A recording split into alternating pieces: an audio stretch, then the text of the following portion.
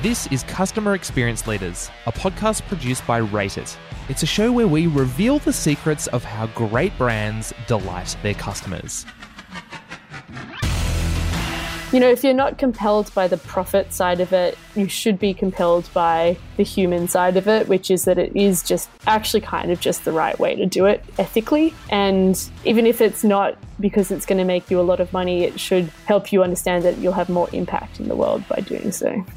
That's the voice of Millie Schmidt. She's a product and UX designer. I'm your host, Adam Jaffrey. Hey there, I'm Michael Momsen. So, Michael, today we have a deep dive into design thinking. One of my favourite topics. I've been badgering you for the longest time to do a deep dive episode on this, and Millie does not disappoint. Yeah, it's an amazing discussion. I mean, we really unpack what is design thinking. Yeah, why the hell should you even care? And she walks us through the 5-step process of how to employ design thinking for problems within your organization. And stop. Before you think I am not a designer, I don't have anything to do with like designing apps or posters or anything creative, this will be one of the most important episodes you listen to, whether you have to make your sales team better, whether you have to make a business process better. If you are solving problems at work, which you should be doing, then this episode is a must listen to. So we started off by asking Millie to tell us, what is design thinking?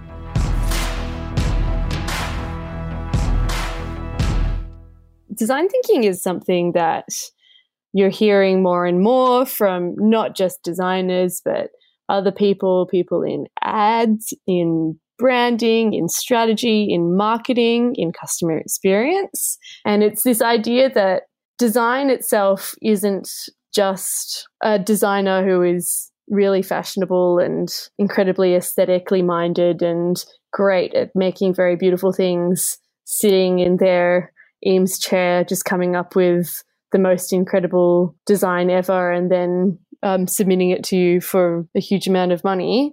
It's a somewhat scientific process that can be used by designers and by non-designers to solve problems not necessarily in the design space. So this is why there's kind of design thinking. This process of design thinking it's a kind of synthesis of a few different areas, but it's a 5-step process. So the 5 steps. Step 1, empathy. Step 2, define. Step 3, ideate. Step 4, prototype. And step 5, test. So those are kind of technical terms, but it's very simple when you actually break it down. So empathizing just means spending time with your users, or you might want to call them customers, or you might just want to call them people. So you're going and spending time with them, you're talking to them, you're listening to them, you're building an understanding of their problems. Then you have a define stage where you are basically thinking about all that you learnt when you talk to those people and summarizing it and refining it and defining it into essentially like a good scoping of that problem that you can start to use to take you to the next stage where you start thinking about solutions.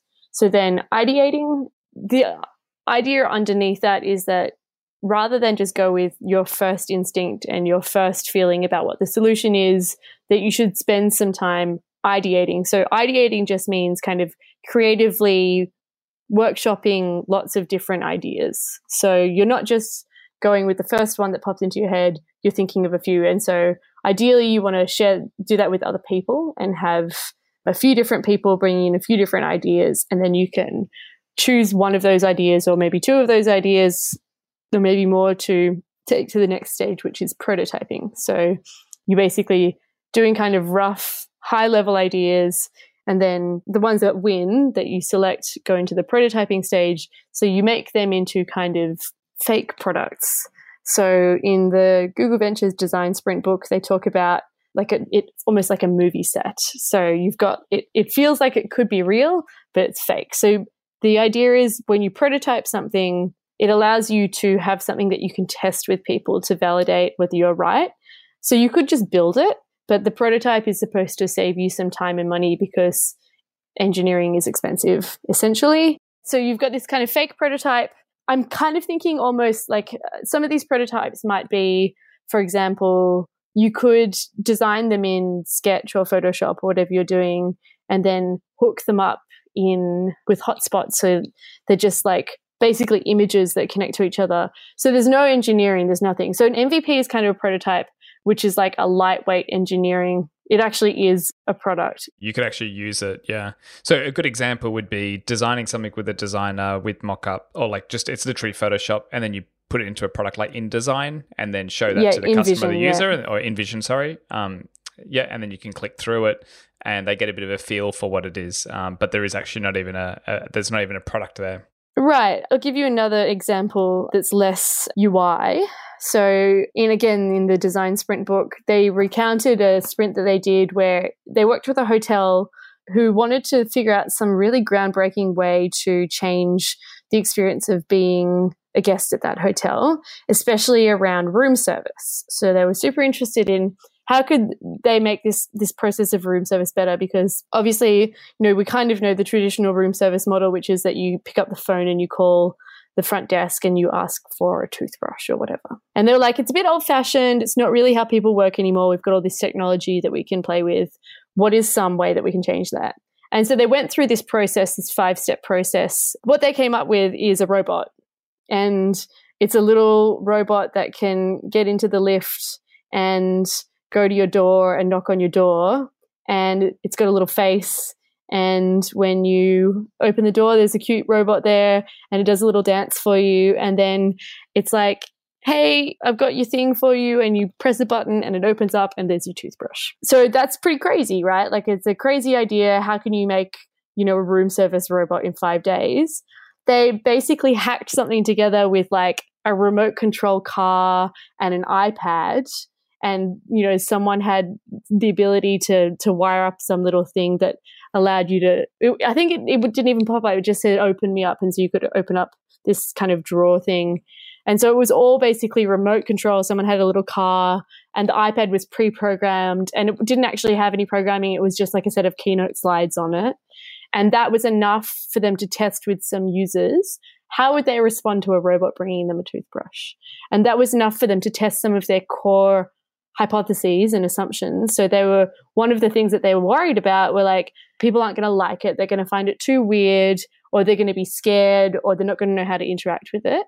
And when they tested it, they found that people really liked it and they didn't find it too difficult at all. And importantly, the little dance and stuff that they made the robot do was actually a huge part of the prototype success. And they were like, well, we can do this, but we have to make it super cute and super fun. And that's going to be a huge part of making this a seamless customer experience. So that's like, I'm trying to give that as an example to show that it doesn't just have to be, this isn't just for website design. This can be for service design and other forms of design as well. And so the prototype's obviously the simple version. The test is when you actually take that prototype into market, and then you're testing your assumptions effectively to see whether it's worth continuing to explore.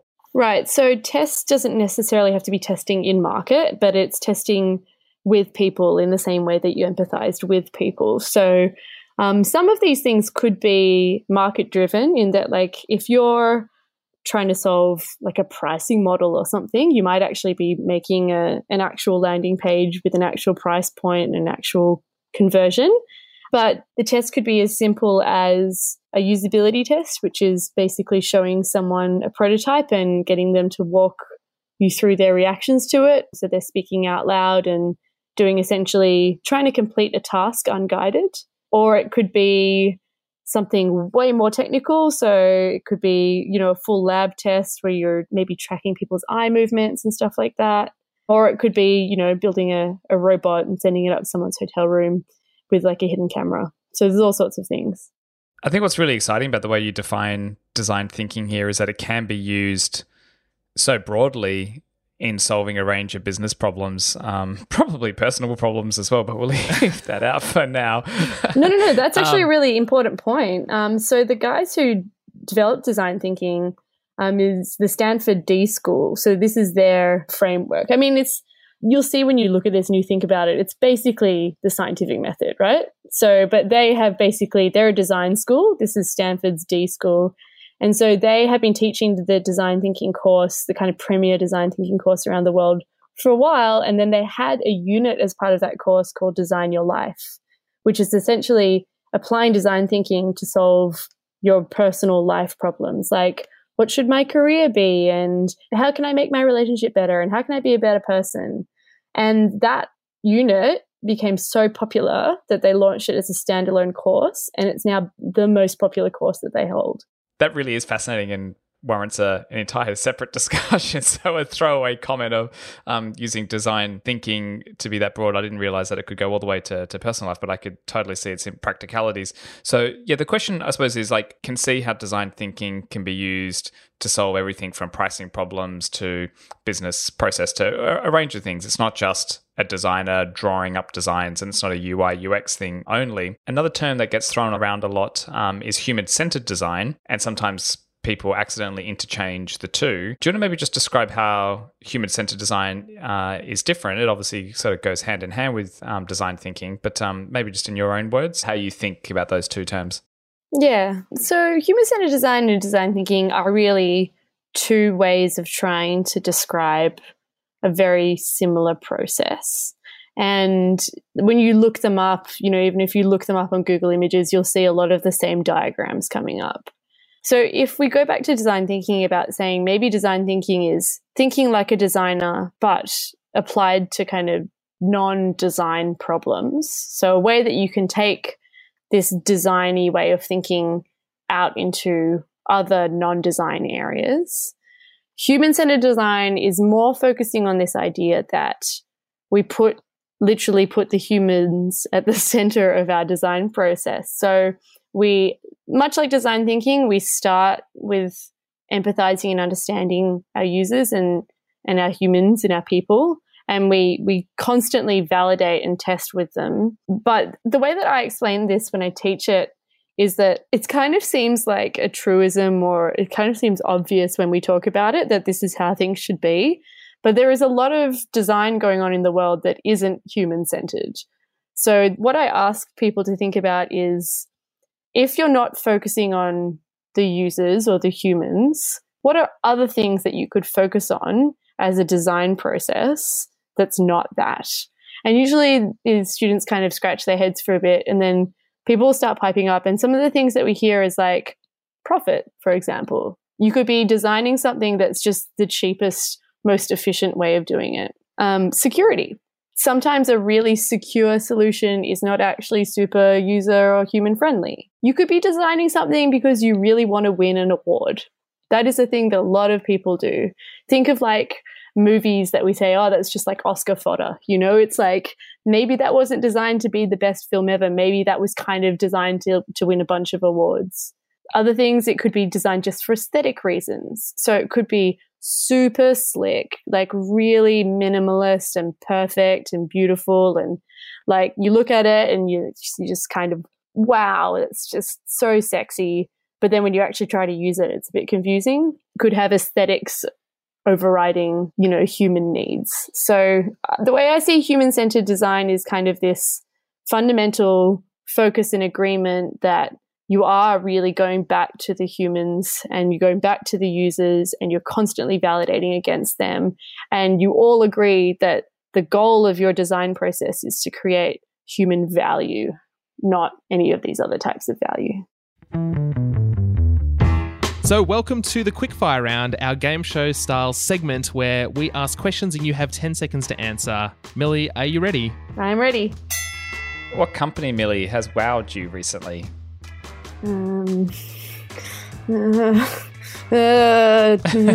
Twitter. Really? Twitter? Okay. Yeah, I've been kind of wowed by just how Twitter is becoming. I just have been using it more than I ever have before, and I think it's just becoming like where you find out what's going on in the world. Where do you go to upskill? Books, YouTube, podcasts, something else? Medium. Medium.com. Medium blog posts. I love it. Chocolate, caramel, vanilla, or strawberry? Pick one. Caramel. But salted caramel? Oh. I think we can allow it. I don't agree, but we can allow it. I'll allow it. Millie, what's the craziest thing you've ever done in your life? That's a ridiculous question. I'm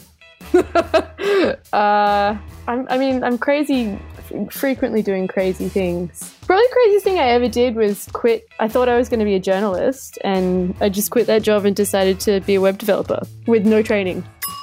And we are all benefiting from that. I hope so. That's great. Favorite holiday destination?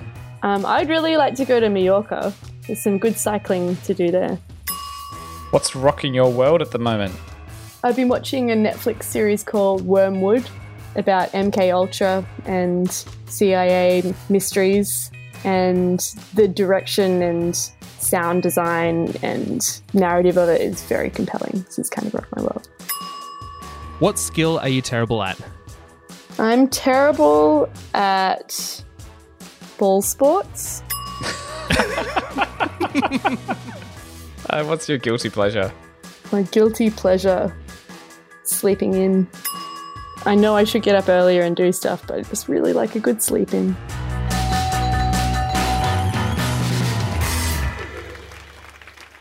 When we look out at the world and our interactions with businesses and government bodies and all the like, it's pretty obvious that not everybody is employing a design thinking methodology because a lot of it sucks, right? Just to be quite frank. So it's immediately obvious that design thinking is really valuable for organizations.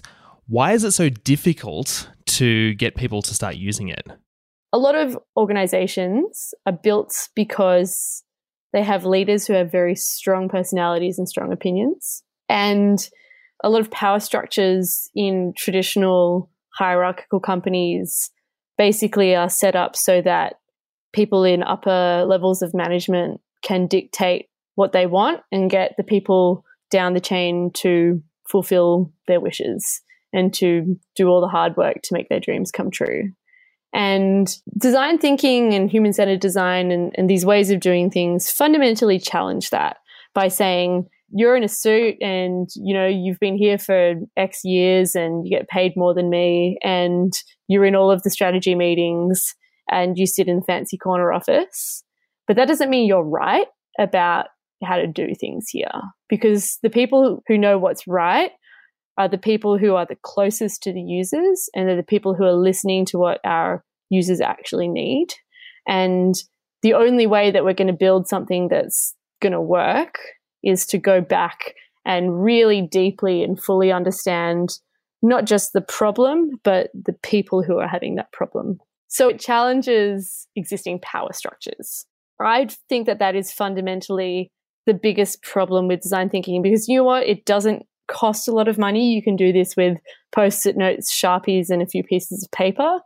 It doesn't cost that much time because actually probably most really opposite processes cost way more time in maintenance and mistakes and blowouts of projects and eternal Gantt chart problems. It's not those things. It's the political side of it that I think is the real problem. And I think there are a lot of people in organizations who aren't willing and humble enough to say, I have opinions on this, but they're not necessarily the right answers. So, Millie, let's kind of dig into that a little bit more, because I want to ask you, why design thinking? Where's the value? Like, when you're trying to explain why this is a good process, what do you tell people? It's a conversation that I have had quite recently. And what's really frustrating about that is that I can provide you with lots of evidence and all the think pieces, but actually once you've experienced it, that's really where you start to get it.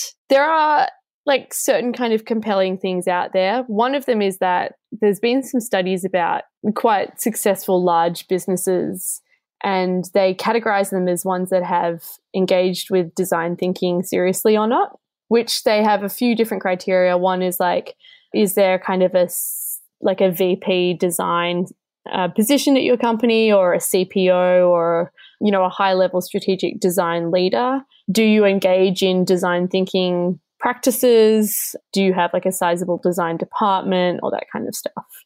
And what they found in this kind of study over quite a few years was that the organizations that are engaging seriously with design and design thinking are actually more profitable. Like, it's actually becoming a good business move, which is really interesting. I think, you know, those kind of studies can be a bit difficult because I don't for me, I don't think the answer is because it's more profitable. I think the answer is because you make better products, and because those products fundamentally help you cut down other costs and other time sinks in your business, which doesn't just save you money, but it allows the people who work for you, who really deeply know your product, to spend their time more valuably, like spend their time doing things that are just much higher value, more creative. So, for example, if you can engage with design thinking and build a product that is more intuitive and better serves your users' needs and makes a lot more sense to them, you should see a decrease in support costs, and you should see less answering the phones with weird questions, and you should see less time on live chat. You should see a lot more people just getting on with it and getting value out of your product. And that means that you might have people in your company that were previously basically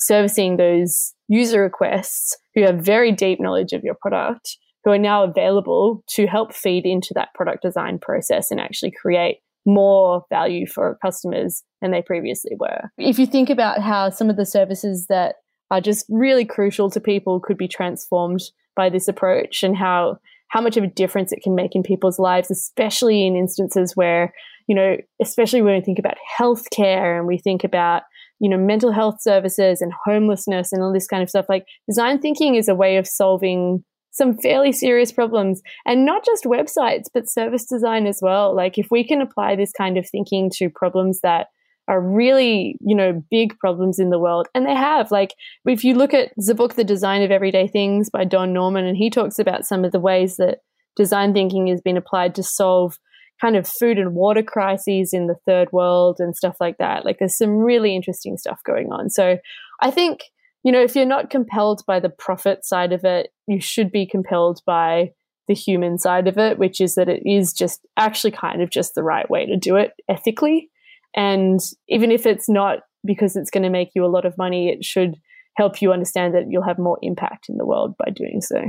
Millie, I can really see how design thinking comes to life when you're both building a product and optimizing a product, especially when it's software. And it's probably quite clear about who would lead a design thinking like process in building a product and a software product. And it's sort of built in that, agile way. But given that design thinking can be used to, reinvent a sales process, change a returns policy, thinking about marketing, thinking about even strategic business decisions, who could lead a design thinking process outside of designers and in a software world? Do you need to bring in a consultant each time, or do you think people can start bringing this design thinking to, I'm a sales manager and I'm running a sales team, and these are our key problems, I want to use design thinking?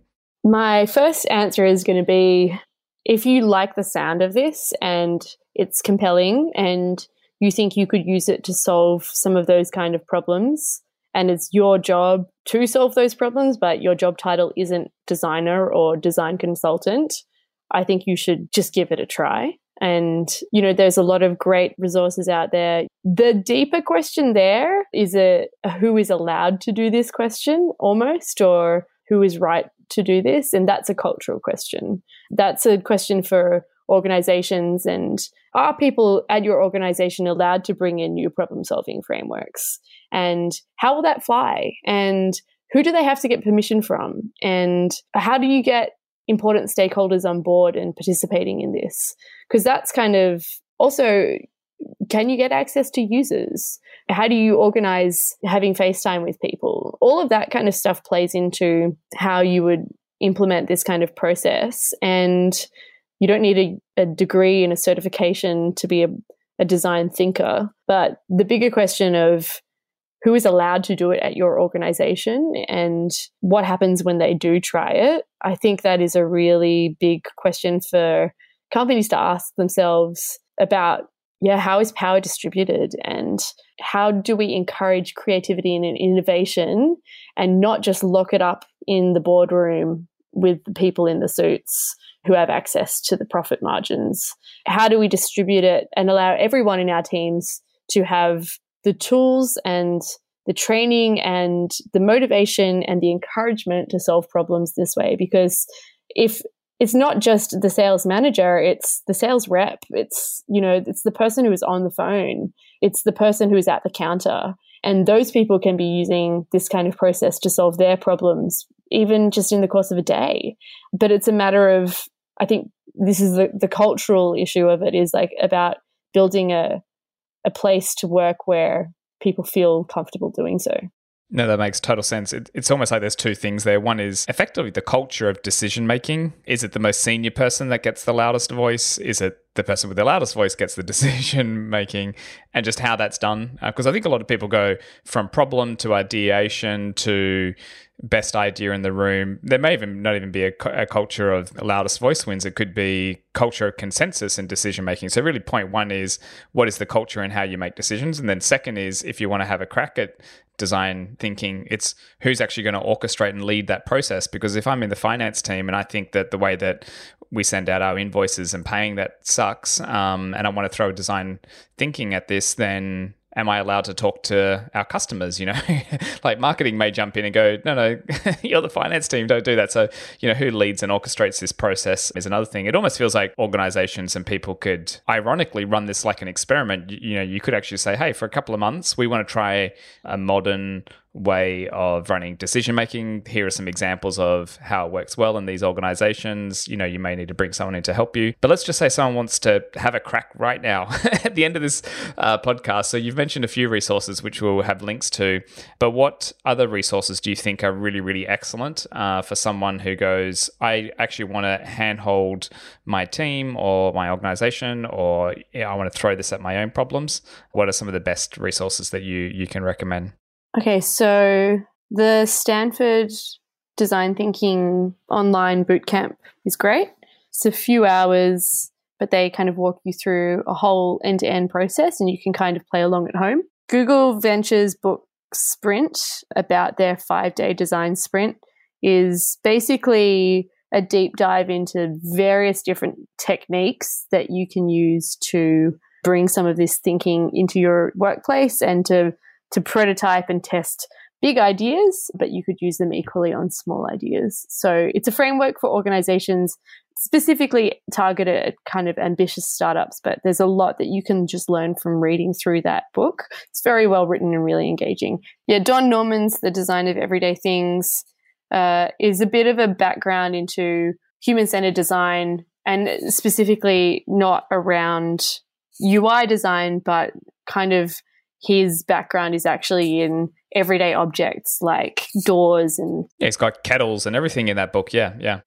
So there's a term called like the Norman door, for example, which is referring to a door where there is like a handle on both sides and you don't know whether you should push it or pull it. So there's a sign on it to correct it, and the sign says push or pull, but the sign is correcting a bad design.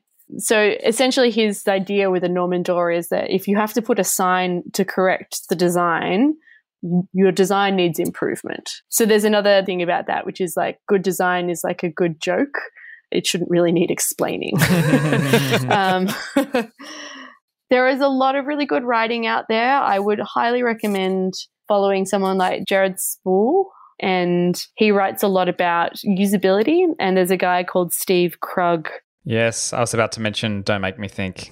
I love it. I think the other one is like Rocket Surgery Made Easy. For user testing. Yeah, so usability being this kind of subset of good design, but with this idea of feedback and affordance or discoverability. So the idea that there are kind of many heuristics of usability, but when we're particularly testing kind of whether a design is intuitive, we're looking to understand how people think, design products that match the way that they think, rather than giving them products that are confusing or in the wrong paradigm. And yeah, his work around that is really important to understand. For just some more general design thinking reading, there's a website called A List Apart, and they publish books under the imprint A Book Apart, and they have some of the brightest minds in design putting together practical guides to how to apply this stuff. And I highly recommend quite a few of their titles. You need to win an award right now for the best list of resources ever to a question. I was going to say, I feel like I'm coming away from this interview with like a whole bunch of homework to do, but like I'm so excited to do it. There's so many like great resources, and we will compile a list with hyperlinks to, you know, the books on Amazon and all the websites and courses that you recommended in the show notes for this episode. So it'll be really easy to get a summary of all the good stuff that we've talked about. Can I actually just add one more? In Perth, there's a company called Skills of the Modern Age, and what they do is basically run workshops and sessions for especially like big organizations to start bringing design thinking to life. And he's probably one of the best design thinking guys that I've come across, and just really help them go on that organizational change, you know, running lunch and learns and workshops and showing this stuff. Well, Millie, thank you for coming on the show. We had a blast. Thank you.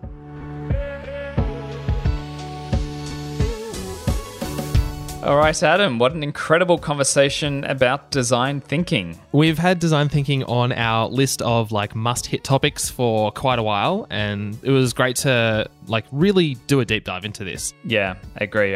Well, I can't wait to unpack this one with you. So one of the things that really stood out to me, and I was pretty familiar with design thinking. I'd read some of the books that Millie mentioned, and we do our best internally to take this approach as much as possible. Probably haven't systematized it and, you know, really put in that framework, so I'm quite motivated to do that now. But the thing that really stood out to me was how similar design thinking was to the scientific method, actually. And she mentioned it a few times, but, you know, if you sort of break down the scientific method in its simplest form, it's basically starting with making some observations, being curious and asking some interesting questions. Well, why is this happening? Come up with a few hypotheses, test them, get some data around that, and go, yep, this is worth, you know, exploring further, and we've got something going on here. And then, you know, rinse and repeat that cycle. And just how similar, the design thinking was to that. That was something that was a really, really, really strong takeaway, and sort of leads in quite nicely to the lean startup and that process in terms of going through that scientific method. So yeah, that was one really big standout for me. Look, that actually leads quite nicely into the takeaway that I had, which was really around gathering evidence for your assumptions. So when we talk about, you know, scientific method, there's an evidence gathering portion of that. I think what's really interesting is, you know, quite often in organizations, decisions are made based on, you know, whoever's the most powerful person in the room, or sometimes the best idea wins, or, you know, sometimes there's decision by consensus, but really none of those are actually the right approach. What is the best way of operating is to gather evidence, to challenge the assumptions you have, right? And so what's really great about design thinking, and it kind of happens twice in the 5 stages of design thinking. At the start, you challenge your assumptions around what the problem is, and you actually speak to people and ask what they're experiencing, and you get evidence, and then you can actually make sure when you're developing and ideating, you're solving the right problem. And then it happens again, though, when you actually go to solve the problem and you develop a prototype, and then you test that in market or with stakeholders or with customers or with people. And then you're gathering evidence about whether, you know, the solution that you've prototyped is the right solution. So rather than, you know, having all these strange and interesting ways of making decisions within an organization, the best way is to do it based on evidence. Which leads into the third point also quite nicely, which is to do this, to really do design thinking, it requires a moment of actually sort of deeply thinking about your culture around decision making. So like we said, is it the loudest person in the room, most senior? Are we all trying to like get to some sort of consensus here? Or are we using a process to be led by the evidence with the right questions to make a decision? So I think it requires thinking through of, is the culture right to be able to shift the way that we make decisions? The last one I had is one that I think we may have moved past quite quickly in the actual interview, but I wanted to take this moment to kind of zero in on it. There was a moment there when Millie was talking about users and customers, and she didn't really use those words very often throughout the interview. Hardly ever. She defaulted a lot more to humans and people. And so I thought it was really interesting that, you know, it humanizes the customer, or it humanizes the user, and thinking about the people that we are trying to design experiences for, design processes for, design products for, to make it really delightful, which is what this podcast is all about. I think it pivots us in the right direction when we start to think of people and not as some arbitrary user, some weird concept of a customer that we may or may not understand. They're just people like you and I. And so it opens up opportunities with A, like, would I find this delightful? Or B, it kind of positions you down the road of design thinking to actually go and speak to them. You know, a customer is not just this weird arbitrary thing out there. It's somebody that you should go and talk to, a person you should talk to. So let's sum them up. We'll go through the 4 takeaways. Yeah, so for me, the simplest way to think about design thinking is it really is a scientific process to solve human problems. The next takeaway was make sure you're employing design thinking to gather evidence for your decision making. Thirdly, really, it's worth deeply thinking about where does the nexus of power lie in how you solve problems and specifically how you make decisions.